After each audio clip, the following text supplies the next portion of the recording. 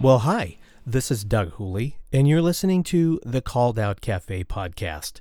This is episode number 16 of the series titled, Choose Your Jesus Wisely.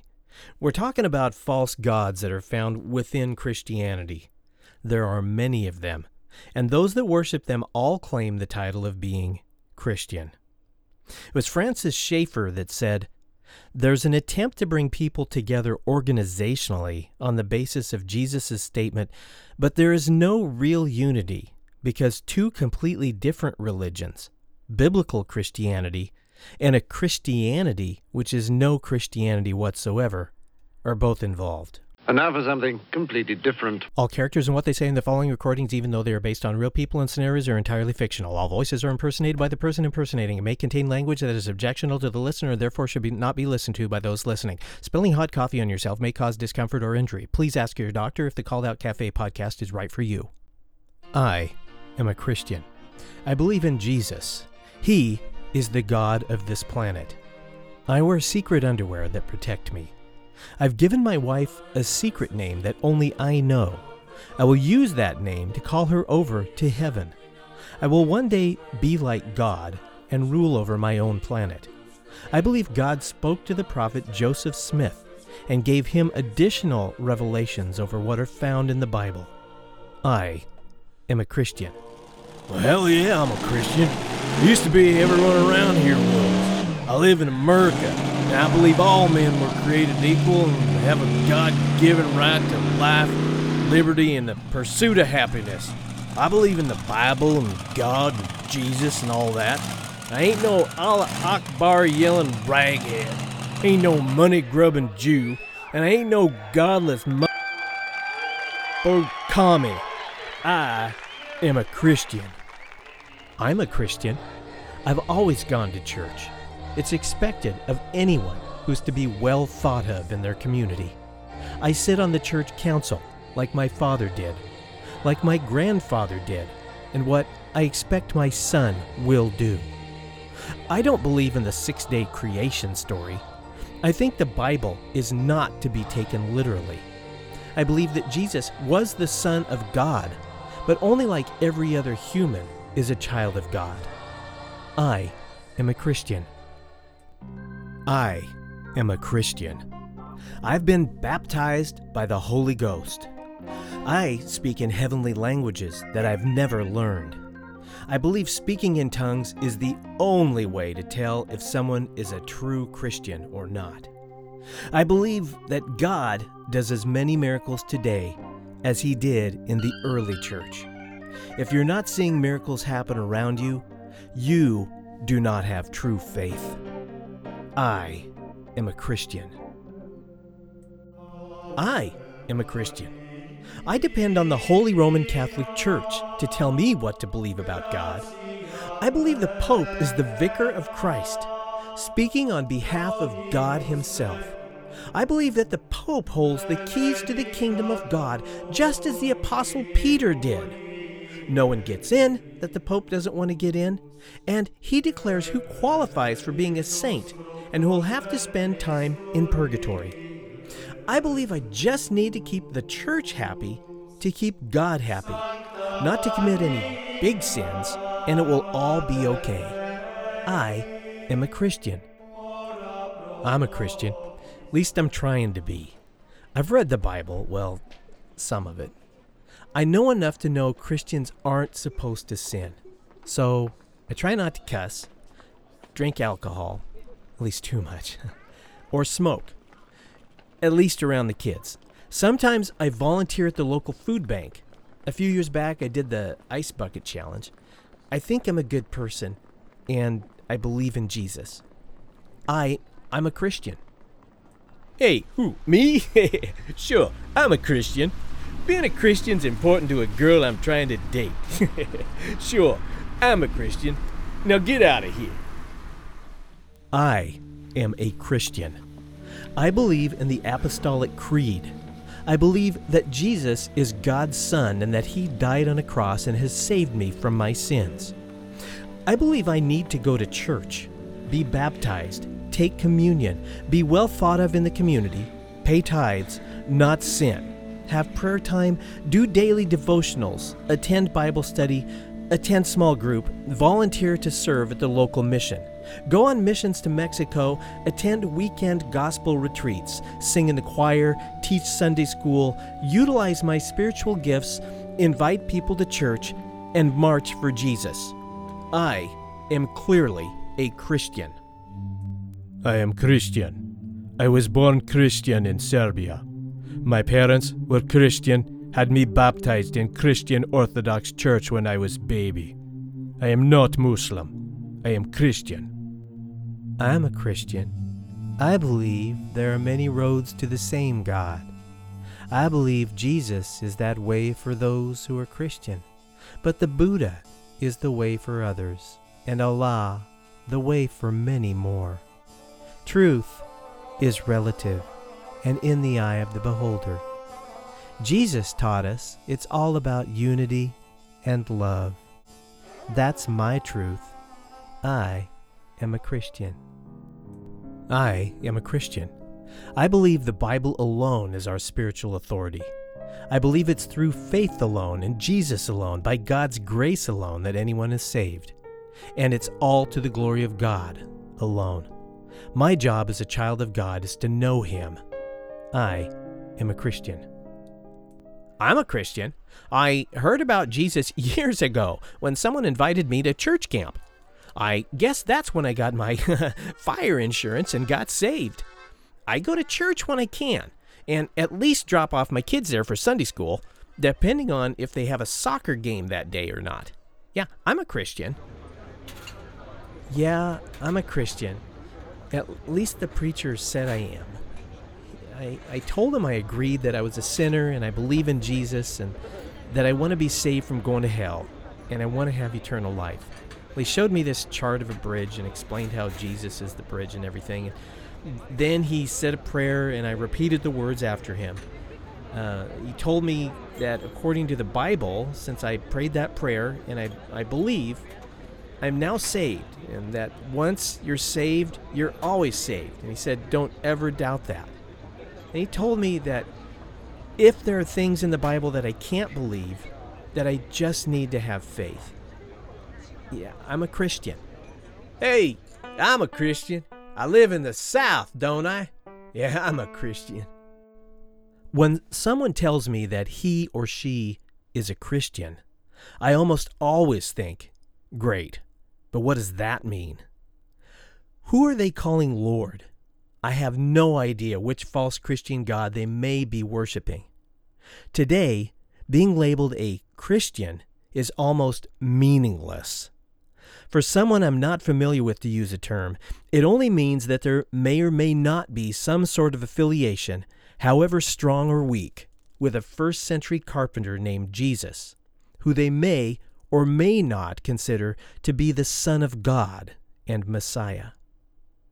As to one's religious practices, beliefs about salvation, the sovereignty of God, devotion to Jesus, or beliefs held about who Jesus was or is, the word Christian means nothing more than I assume they are not an atheist or a Muslim or some other religion.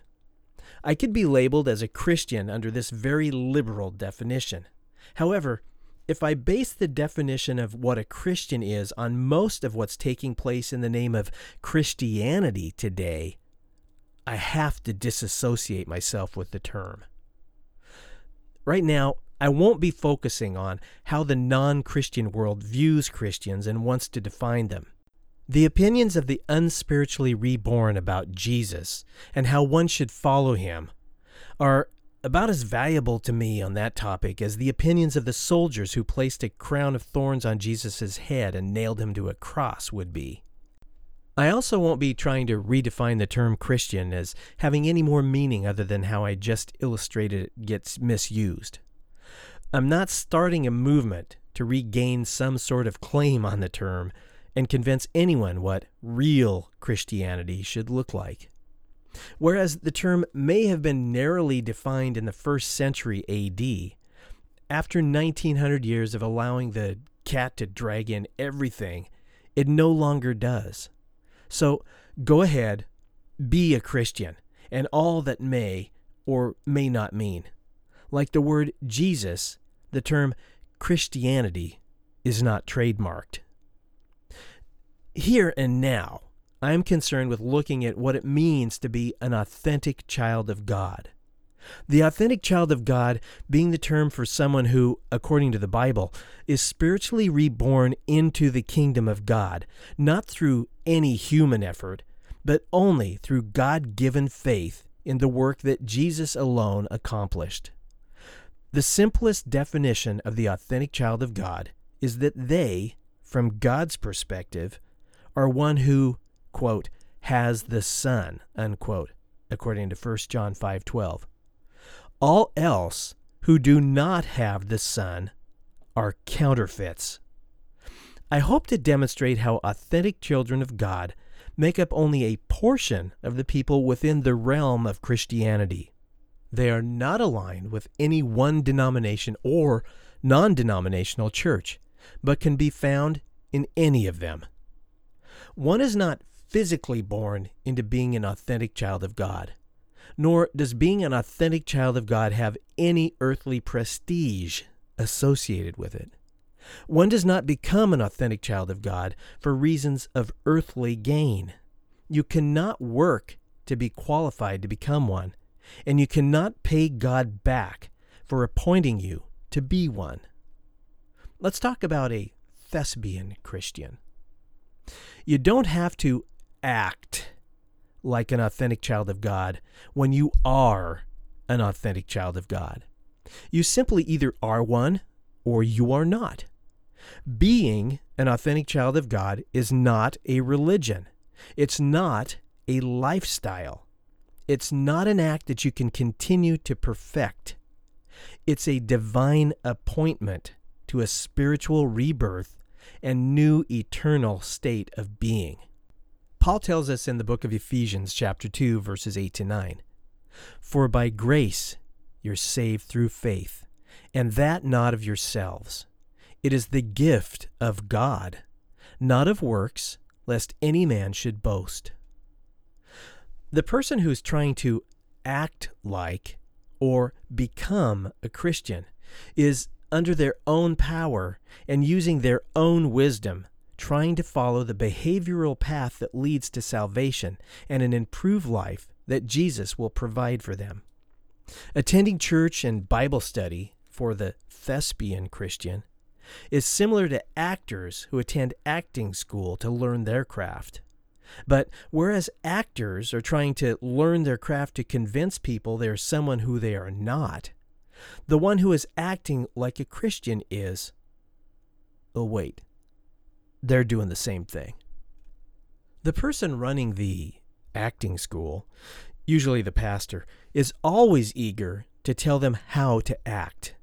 Rather than their reborn eternal spirit being intrinsically motivated by the living Holy Spirit within them to carry out the will of God, they build a Christian behavior-based model, which, from the human perspective, appears to be based on living a moral life and doing good, serving the community. What I'm calling thespian Christian, the acting Christian, is trying to construct in his or her life something that has come to be thought of as Christianity, but really has nothing to do with being an authentic child of God. As I illustrate in my new book, Leaving the Church to Follow Jesus, almost all of what takes place in the church today, or Christendom, or Christianity, is unbiblical and based on 1900 years of accumulative cultural traditions. The motives to fall in line with these traditions may be good. People may want to become more moral because they see the obvious reap what you sow benefits of being such a person. They may want to become a more pro-social member of society. They may want to improve their social relationships so they're better thought of. They may want to pay their debt or make up for something they've done in the past or, quote, give back to the community, unquote. Or they may want to avoid eternal damnation and live forever. Certainly nothing wrong with that. I want to avoid that. Well, Having worked in the correctional system for decades, I am very familiar with the thespian Christian. Claiming to be a Christian is a common manipulation tactic utilized by inmates in the world of corrections. If you're working in the booking area of the jail, it's an everyday occurrence for someone just arrested to have a conversion experience as you're booking them into the jail. If you want to get soul winner points in heaven, you might consider becoming a jailer. Well, why do they do this? Because they hope that you'll treat them favorably. Perhaps put in a good word with the person who's going to decide whether to keep them in jail that night or not. It's common for a probationer to get religion and say they're trying to be a Christian when they're trying to convince people like their probation officer to give them more freedom in the community or allow them to visit their children. They think this is what their probation officer, regardless what the probation officer thinks about Christians, wants to hear. The thespian Christian believes that by learning to behave according to acceptable moral principles outlined in the Bible, that they'll be allied with the good side of the battle of good against evil. Demonstrating their allegiance to the good side puts them in right standing with society and with God. This, they believe, will result in many earthly benefits. The path of the thespian Christian includes studying the masters. Paul is to Christian acting what Sir Anthony Hopkins is to secular acting. The benefits of adopting the techniques of Paul gains them the promise of success, like Paul had. Regardless of any good intentions they may have, thespian Christians are at their core posers or pretenders. Pretending to be an authentic child of God does not make one an authentic child of God. You can't learn your way into being an authentic child of God. You are appointed one in an instant, only because it's the will and desire of God to do so. A supernatural miracle takes place at that time. Imitating or posing as an authentic child of God may in fact gain one personal benefits in this life. There are inherent benefits built into living as a moral, kind, altruistic human being. However, at the end of this life, all posers are promised to hear the words from Jesus, "Depart from me, I never knew you." Christians are sensitive about being judgmental. Judge not lest you be judged in Matthew 7:1. That's a scripture that's tossed around the church a lot. As does, before you attempt to take the splinter out of someone else's eye, first remove the log from your own eye. That's in Matthew 7:4. Christians may also be sensitive to being judgmental because they're often accused of it. In regards to judging non-Christians, many times, very rightfully so. It's not up to Christians, whether they're authentic children of God or not, to judge the people of the world of their sins. That's God's business. Yet, many who say they're Christians seem to attempt to save non-believers one sin at a time. The pious tell non-Christians either directly or indirectly through their actions not to cuss, that they shouldn't drink alcohol, they shouldn't get married to a person of the same sex, have abortions, or have sex outside of marriage, among many, many other things. They expect the spiritually dead to live according to Christian standards when they have no interest in doing so and don't recognize the authority of God. I completely get the motivation for trying to straighten out the immoral behavior of non-Christians. Like one dear brother just told me the other day, he doesn't want to see them burn in hell for their actions. But changing their behavior is not what's going to save anyone. It's only relying totally on Jesus that will save them. Then within the church, judging others is also frowned on. Not necessarily judging when someone is sinning and holding them accountable. That, according to some, is just part of being a good Christian. What's frowned on is judging the legitimacy of someone's spiritual rebirth, judging whether someone is an authentic child of God or not. God only truly knows the answer to that question, since it's only God that searches the hearts and minds of people. Listen to the words found in Jeremiah chapter 17, verses 9 to 10. The heart is deceitful above all things, and desperately wicked. Who can know it? I, the Lord, search the heart. I try the reins, even to give every man according to his ways, and according to the fruit of his doings. Besides knowing what's going on inside people's minds, it's God that grants the faith to see authentic truth and believe it. Yet, the Bible gives instruction to us mere mortals on how to judge if someone else is an authentic child of God. Why would that be if one is not to utilize those instructions? There are several good reasons why. Why judge?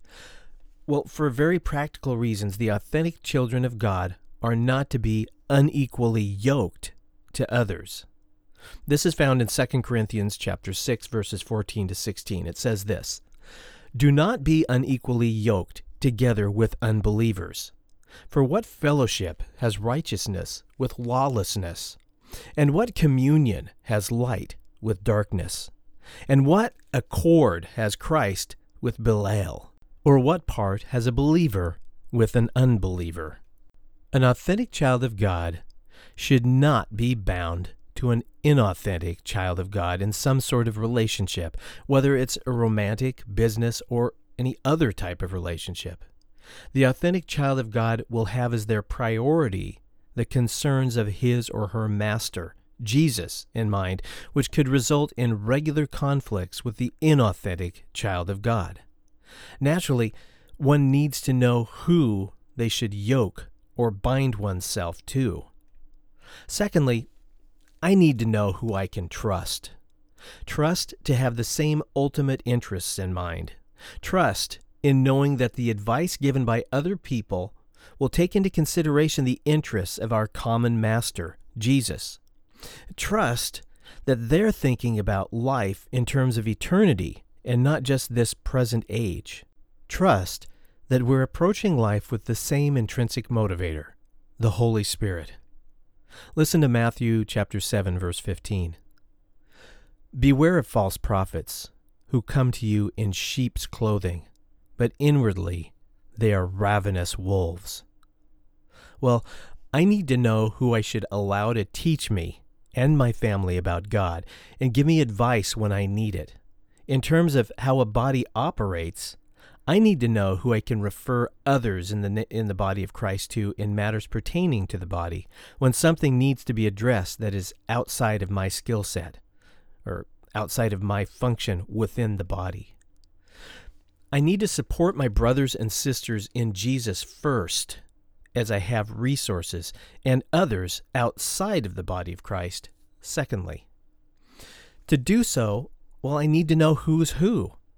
Just because someone's sitting in a pew does not make them a part of the body of Christ.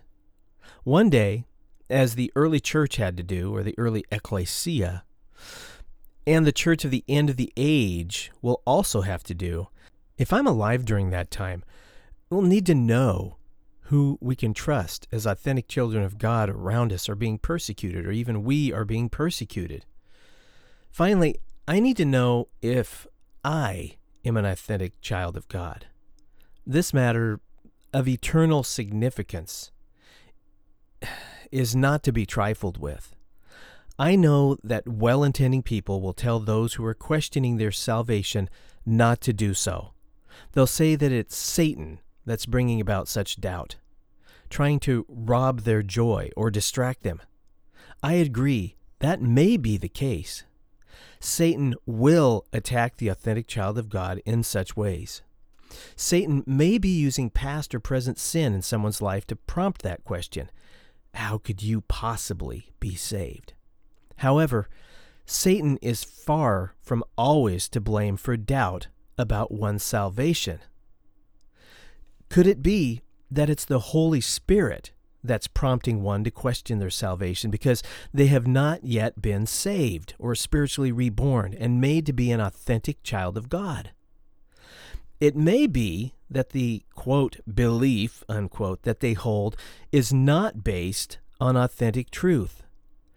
They may have repeated a scripted sinner's prayer because of peer pressure or emotion and not understood what was going on or the real meaning behind what they were saying.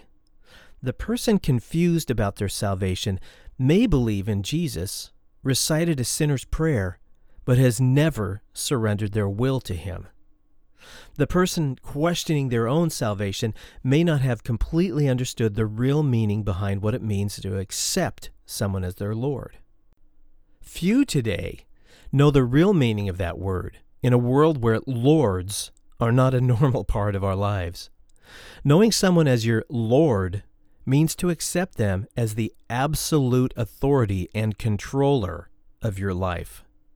It's an acceptance that your life no longer belongs to you. You can imagine how seriously you would take that matter if someone knocked on your door tomorrow and made you that offer. Hey, can I be your Lord? Making someone your Lord is a big deal. Am I really willing to do such a thing? Turning control of your life over to someone is a serious matter, and it's not the kind of thing that you'd want to decide like if you were under the influence of some intoxicant and not thinking clearly. Nor is it a small decision to make while under the influence of heavy emotions. Yet emotions are often used as a tool in churches to bring people to the altar. Certainly, God will use one's God-given emotions to draw one to himself. However, for people to intentionally attempt to manipulate someone by playing on their emotions is nothing but a Jedi Christian master mind trick. Anyone may wrestle with doubt from time to time. However, within the authentic child of God, there are internal evidence known only to them. Jesus said for the authentic child of God who holds fast to his word, he and his Father will abide with them. You can read about that in John 14, verses 23 to 24. Well, he went on to say in John 14, 26 to 28, the following. This is what he said. But the Helper, the Holy Spirit, whom the Father will send in my name, will teach you all things, and bring to your remembrance all things that I said to you. Peace I leave with you. My peace I give to you. Not as the world gives, do I give to you. Let not your heart be troubled, neither let it be afraid. While those who are spiritually lost will continue to search for what it is they're looking for, those who God has found and taken up residence in will experience a peace that does not come from this world, a peace unlike anything the world can produce. Thayer's Greek lexicon describes this kind of peace in this way. It says this: the tranquil state of a soul assured of its salvation through Christ, and so fearing nothing from God and content with its earthly lot, of whatsoever sort that is. In his letter to the Romans, the Apostle Paul tells us that the Holy Spirit of God himself bears witness with our spirit, the spirit of the authentic child of God, that they are truly a child of God. This is from Romans chapter 8, verses 14 to 17. For as many as are led by the Spirit of God, these are the sons of God. For you did not receive the spirit of bondage again to fear, but you received the spirit of adoption, by whom we cry out, Abba, Father. The Spirit himself bears witness with our spirit that we are children of God. Friedrich Nietzsche, of all people, is credited with the saying, quote, those who were seen dancing were thought to be insane by those who could not hear the music, unquote. Regardless of what Nietzsche's intended meaning might have been, this sentence almost perfectly illustrates how foolish authentic children of God, who are indwelled and ministered to by the Holy Spirit, appear to be to those who are not. The Holy Spirit allows the authentic child of God to hear the music, which allows them to dance or live their life differently. Others may attempt to dance when they don't hear the music, but it's always an unnatural act for them to pull off. For those who hear the music, the dancing comes naturally. Those who have not been saved by Jesus, or those who can't hear the music, continue to wrestle against God. That wrestling match manifests itself in a lack of spiritual contentment. Romans 8, verses 5 to 7 says this, "For those who live according to the flesh set their minds on the things of the flesh, but those who live according to the Spirit, the things of the Spirit. For to be carnally minded is death, but to be spiritually minded is life and peace." The wrestling match against God also shows up in one's life as rebellion against what Jesus said. Whereas an authentic child of God will desire to follow Jesus, those who are in rebellion will not. This is from 1 John chapter 2, verses 3 to 6. "Now by this we know that we know him, if we keep his commandments. He who says, 'I know him,' and does not keep his commandments, is a liar, and the truth is not in him. But whoever keeps his word, truly, the love of God is perfected in him. By this we know that we are in him. He who says he abides in him ought himself also to walk just as he walked." For reasons I'll point out later, we should never judge others by this criteria. It's too easy to fake piety. Only God and I know my motives for following Jesus. Is it because I have a reborn spirit from above and I love Jesus? Or is it for one of many other reasons that I appear to be keeping his commandments? These scriptures that I've read mean so much more than appearing to be a Christian. The counterfeit Christian rebels against Jesus by attempting to be self-righteous, by being proud of their accomplishments that they have done in the name of Jesus, and by thinking that they really are something when they are not. Galatians chapter 6, verse 3 to 4 even says this, "For if anyone thinks himself to be something when he is nothing, he deceives himself." One who's questioning their salvation may be doing so because they're not experiencing the out-of-this-world peace that Jesus said his followers would, nor are they experiencing the inherent desire to willingly know Jesus and to follow him.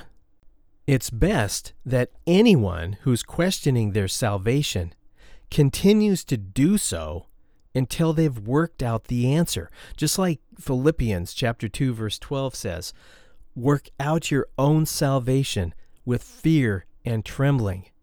Get that question answered. The work that God has given us to do is to believe in him who he sent, and that's Jesus. The Gospel of John provides additional information about what happens if you fail to do that work. This is what it says in chapter 5, verse 38. "And you do not have his Logos abiding in you, for you do not believe in the one whom he has sent." What I translated as the word Logos in that verse is normally translated into English as the word word. As we've previously seen, Logos means so much more than simply word. When we read word in Scripture, we normally associate it with Scripture or God's Word, the Bible. One may think word only refers to Scripture once memorized or have at their disposal. However, Logos includes so much more than only the Scriptures in the Bible. Logos in the book of John at least represents the divine expression of who God is, his logic, his reasoning, wisdom, his character, and plans. According to the opening verses of the Gospel of John, Jesus is that Logos who became flesh. To say that if you don't believe in Jesus, You don't have the Logos abiding in you, as John 5:38 says. It's to infer that if you do believe in Jesus, that you do have that Logos abiding in you. That is, God's logic, reasoning, wisdom, and character. They all dwell in the authentic child of God. It exists there in the form of God's Holy Spirit. All that being said, the internal testimony of the Holy Spirit should only be considered as a part of the evidence that one is an authentic child of God. There have been many religious zealots in bygone days who have been willing to die for their misbeliefs because of their internal conviction that they believed was true. Today, within the religion of Mormonism, they describe the experiencing the Holy Spirit as a burning of the bosom. They feel this conviction and a burning in their bosom. One obvious test of legitimacy is if my beliefs line up with what's in the Bible. For example, if I believe I'm indwelled by the Holy Spirit of God, but I also think the answer to my financial problems is robbing banks and swindling little old ladies out of their Social Security checks, something does not add up right. Well, here's a sobering thought for anyone who calls themselves a Christian. Does Jesus believe in you? What do I mean by that? Well, Jesus knows the hearts of human beings. He knows when the Holy Spirit has been involved in one's authentic belief. He also recognizes misbelief, beliefs based on things other than authentic truth. Here's a short illustration of this from the Gospel of John, chapter 2, verses 23 to 25. Now, while he was in Jerusalem at the Passover feast, many believed in his name and all it represents, when they saw the miracles that he did. But Jesus did not believe in them, because he knew all. He didn't need anyone to tell him what was in man, because he knew what was in man. Surely the people who witnessed the miracles of Jesus would have said that they believed. Yet Jesus did not believe in their belief. Despite what they thought of as belief in him, he did not trust them. He did not have faith in them. He recognized the shallowness of their belief, so he therefore, as the King James Version puts it, did not commit to them. The group in question based their beliefs on witnessing Jesus performing miracles. The text leads us to believe they saw proof of who Jesus is with their very own eyes. Yet, their belief was not authentic. It was not complete. It was temporary. They didn't believe in him in a way that led them to act on their belief. Surely, at least some of the same people who believed after they witnessed the miracles of Jesus stood among the crowd who shouted out to Pilate, "Crucify him." What's important regarding salvation is not simply belief. It's if Jesus, who knows what's in the hearts of humans, trusts and declares one's belief to be authentic. Jesus told a parable about several people who were exposed to the gospel and even had an emotional conversion experience. This is what Matthew 13:3-9 says about that. Then he, Jesus, spoke many things to them in parables, saying, Behold, a sower, a farmer, went out to sow or plant his seeds. As he sowed, some seed fell by the wayside, and the birds came and devoured them. Some fell on stony places where they did not have much earth, and they immediately sprang up because they had no depth of earth. But when the sun was up, they were scorched, and because they had no root, they withered away. And some fell among thorns, and the thorns sprang up and choked them. But others fell on good ground and yielded a crop, some 100-fold, some 60, and some 30. Well, parables are stories used to illustrate a point using symbols, which are comparable, or they stand for the reality that they represent. The key is to know and understand what the symbols represent. Otherwise, this story about planting seeds sounds like Jesus is just teaching a class on horticulture. If left to our imagination, we could say the symbols represent anything: making money, putting faith to work, finding a spouse, all sorts of stuff. However, Jesus takes the guesswork out of defining the symbols just a few verses later in Matthew chapter 13, verses 18 to 23. There, Jesus explains 4 people are exposed to the truth of the gospel. One ends up not understanding the gospel and walks away from it. One receives the gospel, has an enthusiastic conversion experience, but as soon as trouble arises, he endures only for a little while, meaning the seed or belief dies. The third person becomes unfruitful because of the cares of this world. As we know from elsewhere in Scripture, the unfruitful are not considered a part of the true vine, Jesus. They are subsequently cast into the fire. The fourth person in the parable is the one who receives the authentic truth of God and understands it. Understanding the Word is mentioned in the passage where belief or faith is not directly mentioned. This is because understanding is an essential part of belief, to know and understand. One needs to have knowledge of and understanding of what it is they are believing in or trusting to be true. One needs to understand why they need salvation. One needs to understand what it means when they say someone is their Lord. Whatever brought about the doubt, if someone is questioning their salvation, they need to satisfy that question by seeking the authentic Jesus who's found in the Bible and have Him answer it for them. Here's the answer from Jesus in Luke 11, 9-11.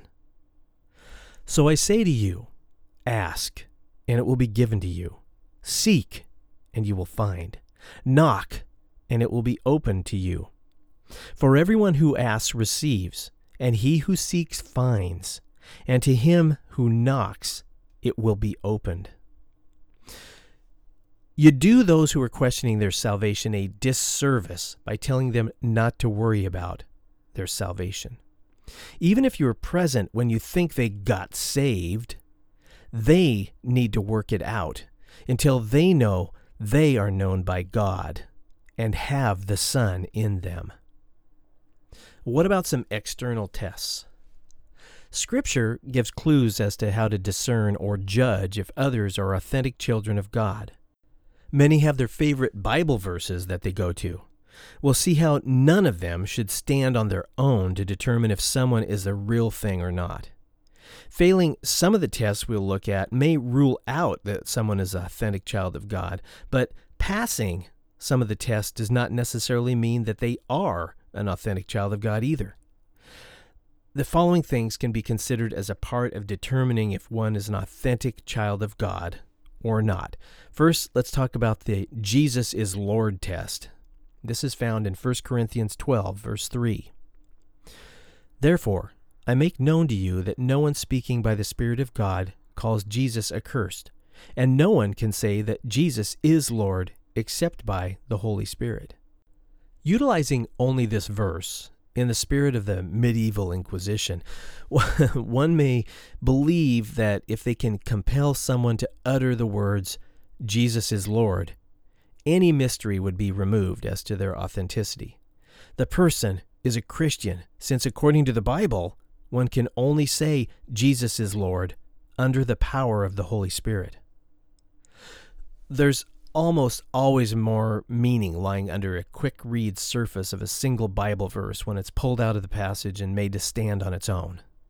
In the case of 1 Corinthians 12:3, to paraphrase and amplify its meaning based on the entirety of Scripture available to us, it might say this: no person can say that the authentic Jesus of the Bible is the Lord and truly mean it in a way they will live according to this confession as an authentic child of God, unless the Holy Spirit has revealed this to them.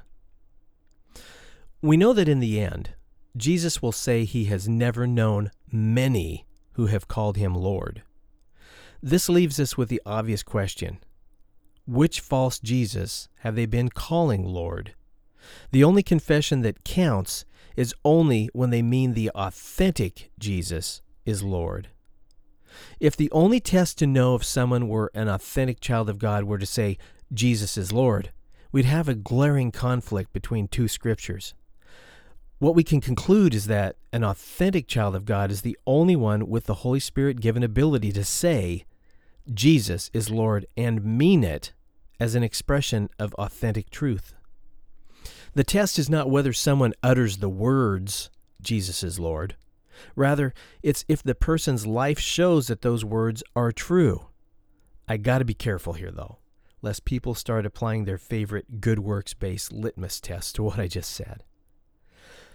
What I have in mind here is if Jesus is the center of one's universe, is Jesus a sideshow with them, or the only show in town? If you talk to them on a personal level for more than 20 minutes about who they are and what motivates them, and Jesus never enters the conversation, I personally would question Jesus being the absolute authority and controller in their life. Is the person's affection set on things above, where Jesus dwells, or on the things of this world, their day-to-day problems? Of course, there's a proper time and place to discuss things, like someone's spirituality. But if it's hard to tell if someone is a child of God after you've spent much quality time with them, you may already have your answer. Others might point to the fruits of the Spirit as the definitive test of being an authentic child of God. This is what Galatians 5:22-23 says. But the fruit of the Spirit is love, joy, peace, long-suffering, gentleness, goodness, faith, meekness, temperance. Against such things there is no law. Well, truly, the authentic child of God will possess every one of these qualities. The problem is, so will many non-Christians and imitation children of God. I have known many loving, joyful, peaceful, long-suffering, gentle, good, meek, temperate people who made no claim to be a Christian. The largest world religions are based on such character traits as these. I also know many who possess these qualities and profess a faith in Jesus that I suspect are not authentic children of God, based on other factors evident in their lives. The Galatians 5:22-23 passage concerning the fruits of the Spirit is preceded by scripture that's about the opposite side of the spectrum, the works of the flesh. Works of the flesh include things like sexual immorality, idolatry, being at odds and contentious with others, jealousy, fits of anger, being divisive, drunk, and taking part in orgies, among other things. What this works of the flesh passage found in Galatians 5:19-21 does not indicate is that all who are not authentic children of God will engage in these unsavory behaviors. You cannot assume one is an authentic child of God simply because they do not engage in the works of the flesh included on that list.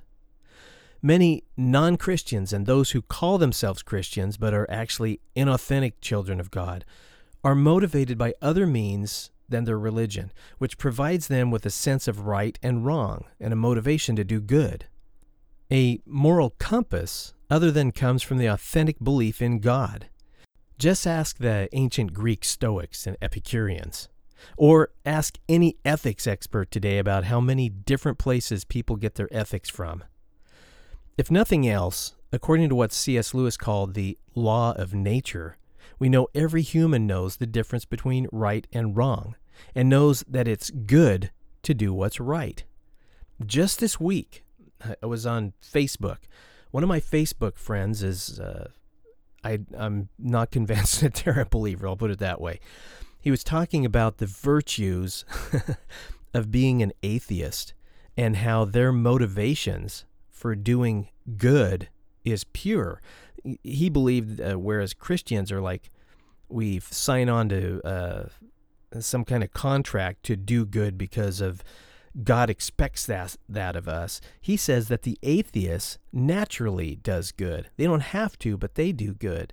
So here's this guy singing the praises of atheists doing good. Well, that's what C.S. Lewis called the law of nature. We all, as humans, know the difference between right and wrong, and we know that it's good to do what's right.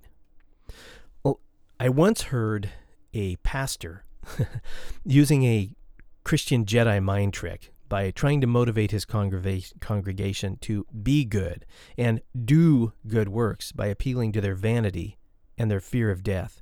This is what he said. How do you want to be remembered by people when they talk about you at your funeral? As one who was known for doing good? What will they say about you? That's something to think about. I remember when I heard that, I thought that I have one being in the universe whose opinion I will value when my physical body is dead, and I have great hope in seeing him face to face at that time.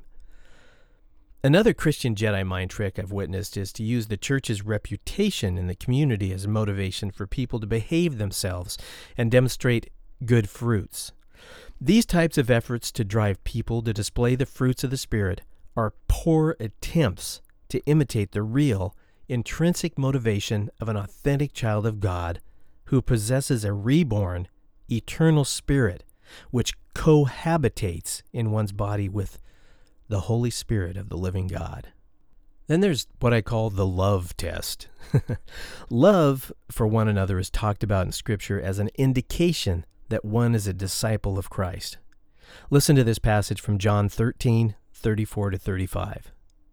A new commandment I give unto you, that you love one another, as I have loved you, that you also love one another. By this shall all men know that you are my disciples, if you have love for one another. Jesus was commanding his disciples to love one another. Given the character of Jesus and what Scripture says elsewhere, it's safe to say that he meant this for all of his future disciples and not just the original 12. Though some expand this Scripture's meaning, this command is specific for Jesus' disciples to love other disciples of Jesus. So often, churches become preoccupied with saving the world that they forget about taking care of and showing love to those inside the body of the Messiah. Jesus said that by showing love in this way, others will know that you are his disciples. The way the King James Version of the Scripture makes it sound is that all men, as in the whole world, will know that you are a disciple of Jesus. That is a poor translation and a poor interpretation. The Greek words genoskopantes is literally translated as all, or anyone, shall, or will know. All, or everyone, needs to be considered in the context of what's going on in that Scripture.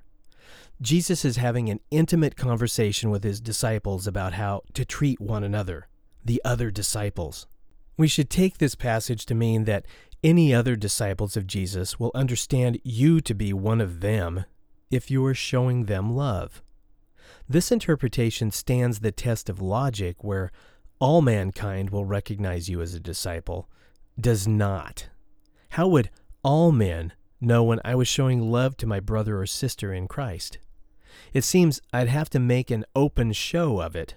How un-Christ-like that would be, and how impersonal, embarrassing, and unloving to the person in need that I was trying to show love to. Nevertheless, love shown to a fellow follower of Jesus is another indication that one may be an authentic child of God. I say may be because, again, there are many humans who show great love for others both inside and outside their peer groups. There is no doubt that there are many inauthentic children of God who show real love to others who may be authentic children of God. Some who show love to others are doing so for recognition. Like, sure, I'll contribute money to that family, but I'll send them a check personally. Why? Because they want the family to know who gave them their hard-earned cash.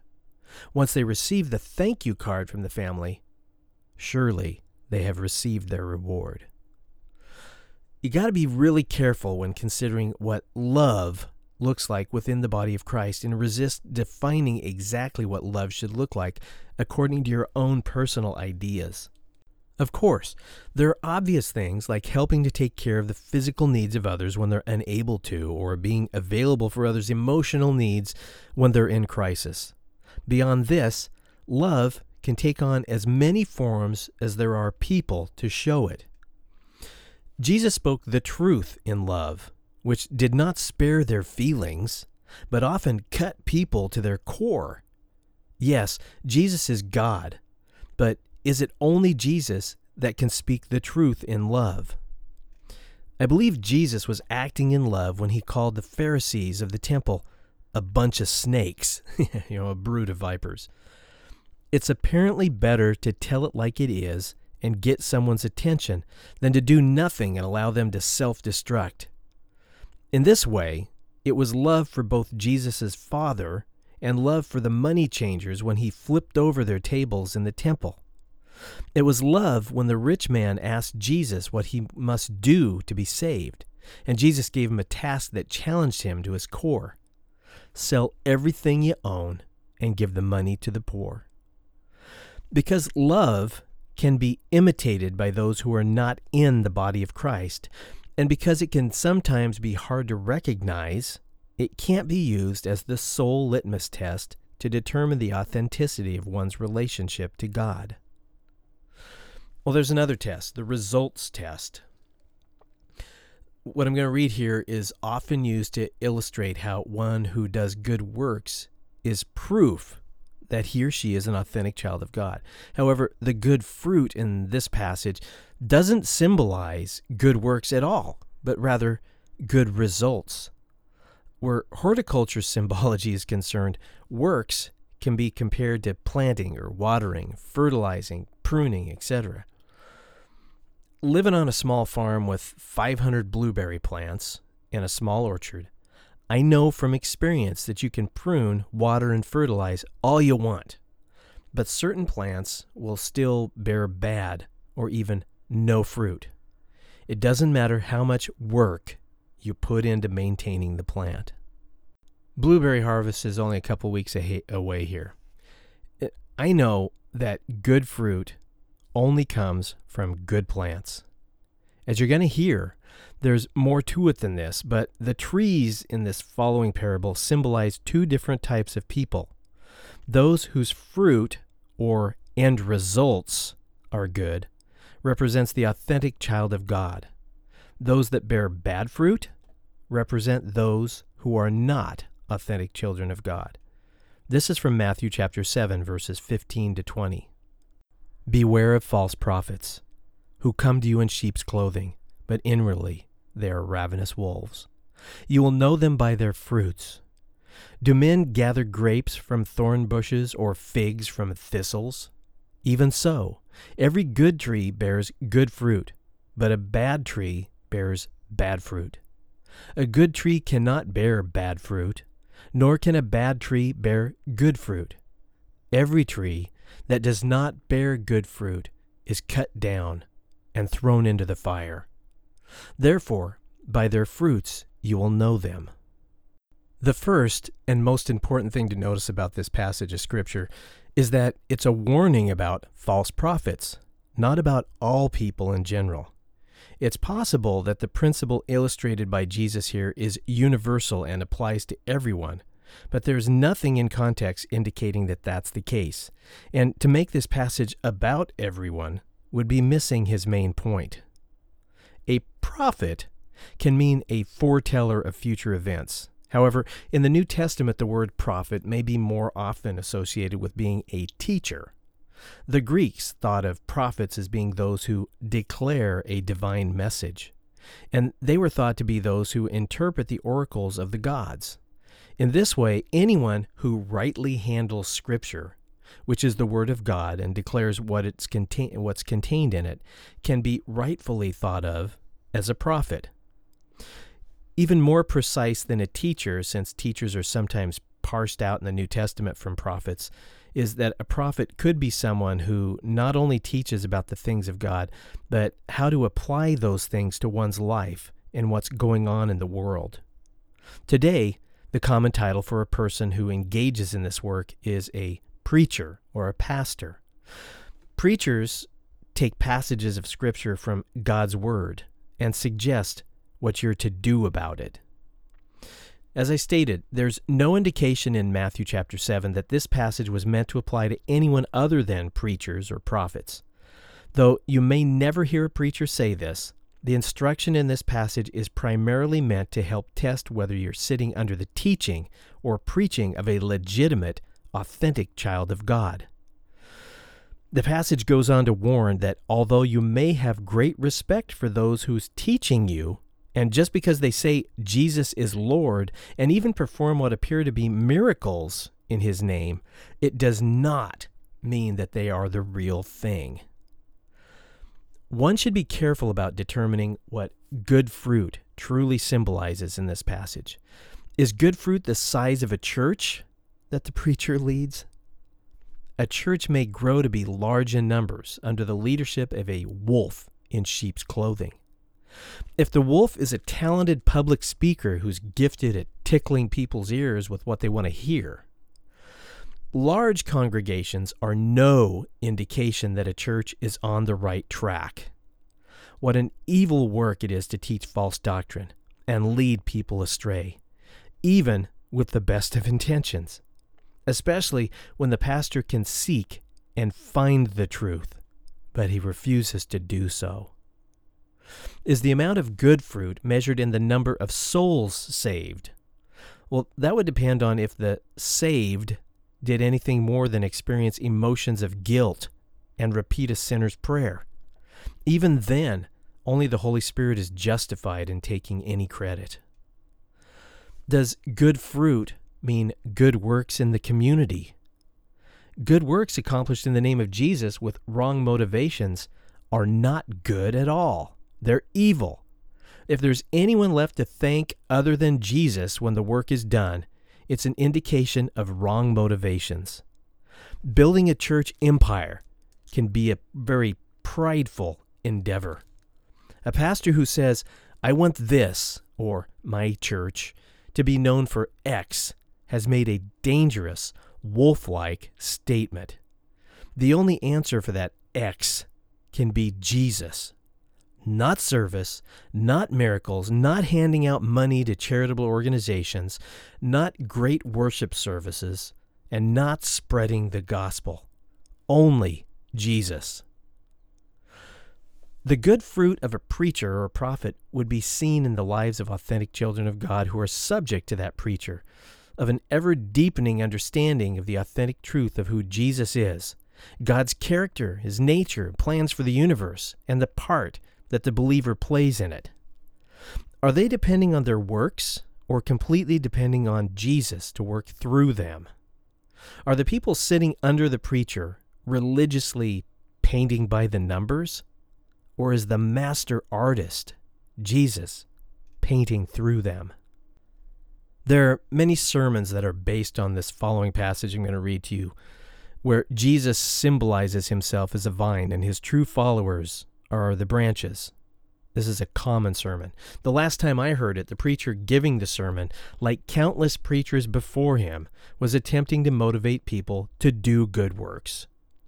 He was doing so by saying that if you're really grafted into the true vine, which is Jesus, there will be evidence of this in your life because of the good works that you will do. He stressed the importance of other people seeing these good works as if their vote would count as to whether the person is a legitimate Christian or not. Let's see if that's really what's going on here. This is found in John chapter 15, verses 1 to 8. Here's what it says. I, Jesus, am the true vine, and my Father is the vine dresser. Every branch in me that does not bear fruit, He takes away. And every branch that bears fruit, He prunes, that it may bear more fruit. You are already clean because of the word which I have spoken to you. Abide in me, and I in you. As the branch cannot bear fruit of itself unless it abides in the vine, neither can you unless you abide in me. I am the vine. You are the branches. He who abides in me, and I in him, bears much fruit. For without me you can do nothing. If anyone does not abide in me, he is cast out as a branch and is withered. And they gather them and throw them into the fire, and they are burned. If you abide in me, and my words abide in you, you will ask what you desire, and it shall be done for you. By this my Father is glorified, that you bear much fruit, so you will be my disciples. The point of this passage of Scripture is not to motivate people to do good works, nor is its primary point to provide any kind of method for testing whether one is an authentic child of God or not. Jesus didn't speak these words to encourage or coerce anyone to do anything. There isn't the slightest mention of doing good works or deeds at all. Good works are only assumed to be what's symbolized by the fruit that will come forth when one's grafted into Jesus, the true vine. Also nowhere in this passage does it say where the fruit comes from will be evident to anyone other than the vine dresser, God the Father. It says there will be much fruit. It doesn't say what the fruit is or whether anyone besides the vine dresser will associate the fruit with any certain branch which comes off the vine. When you go to the market to buy grapes, are you aware of the branch that the fruit came from? It's impossible to know. And why would you care? The only one who would care about such things is one who takes care of the vine dresser, which symbolizes God. If you're buying the fruit or eating the fruit, chances are you don't care about the branch or the vine it came from. It's very likely you aren't even aware of the farmer who takes care of the vines. Well, God is the vine dresser that cares about what's going on with the vine. He is concerned about who is grafted into the vine, representing his Son, Jesus. The fruit is righteousness. Not righteous acts or works. Righteousness, not that comes from any efforts of the branch. The fruit of righteousness is passed through the branch, from the vine, who is Jesus. It is only Jesus' righteousness that is considered good. This passage is not about doing good works that are noticed by others. It's about assurance that if you abide in Jesus, he will accomplish his will through you. Abide means what it sounds like: to dwell, remain, endure, continue, be present, or to tarry. It means to do nothing other than to hang out like a bunch of grapes. To greatly paraphrase and sum up the message here, Jesus was saying, don't sweat it. If you're legit, just be in me, and I will carry out my will through you. Jesus points out that there is nothing you can do on your own to bear his authentic fruit. Even abiding in him is only possible through him. The great news in this passage is that it's not for you to worry about saving the world, what your mission is, what your gifts are, and how you should be using them, showing others love and serving them. No, the great news is that your job is to abide or remain or dwell in Jesus, the vine, and be assured that he is using you and bearing much fruit, his own righteousness. God's will in the lives of the authentic children of God can take on too many forms to try and articulate. What we need to be careful about is trying to put his will, what we're calling fruit, in a box, a fruit box. God makes everything good from his perspective out of circumstances that mere mortals may consider to be tragic, sad, and awful. Those authentic children of God who are aligned with God's perspective may not always see the good in what God is doing in the world, but they trust that he is accomplishing good even when others cannot. Romans 8, verse 28 says this, "And we know that all things work together for good to them that love God, to them who are called according to his purpose." Beware of those who try and limit what they're calling fruit to what's contained in their personal finite list of good works, and then attempt to judge others according to their list.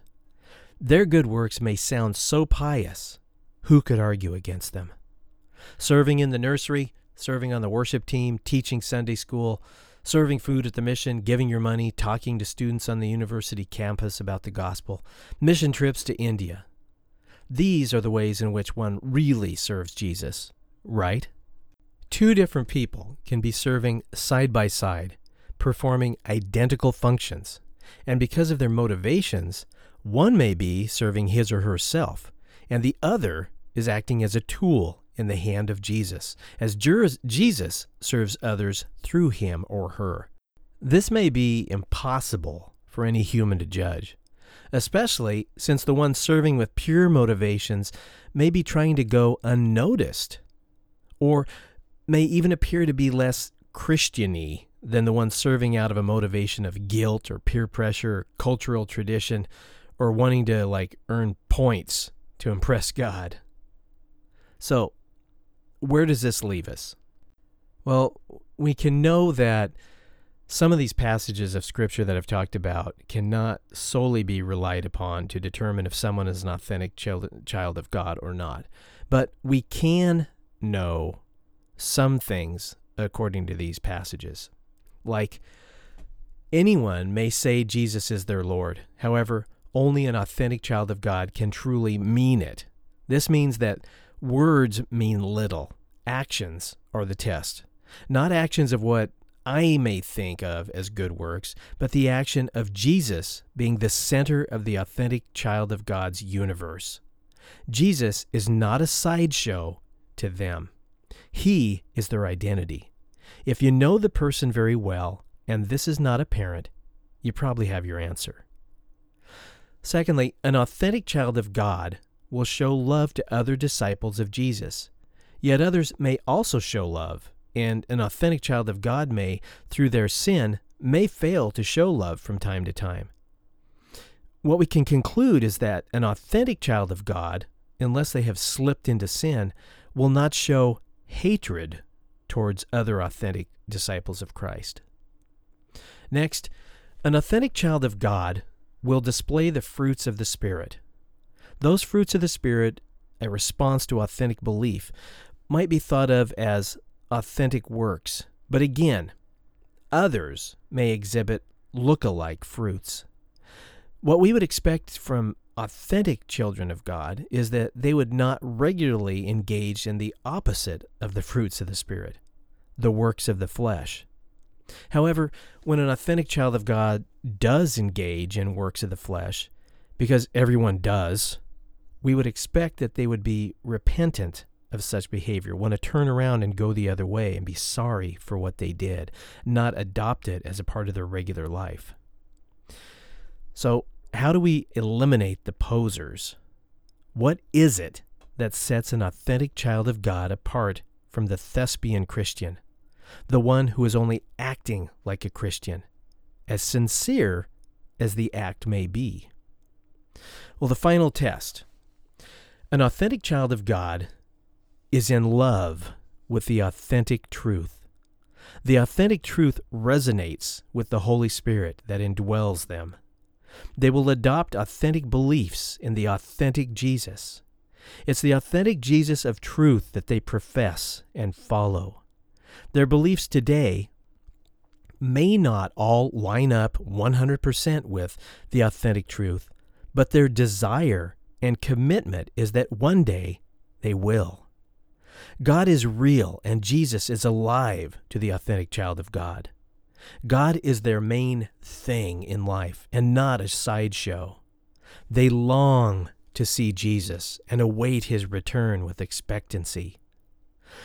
Like the children of Israel in the Old Testament who were instructed to destroy their pagan idols, the Ashereth poles and tear down the high places where Baal was worshipped.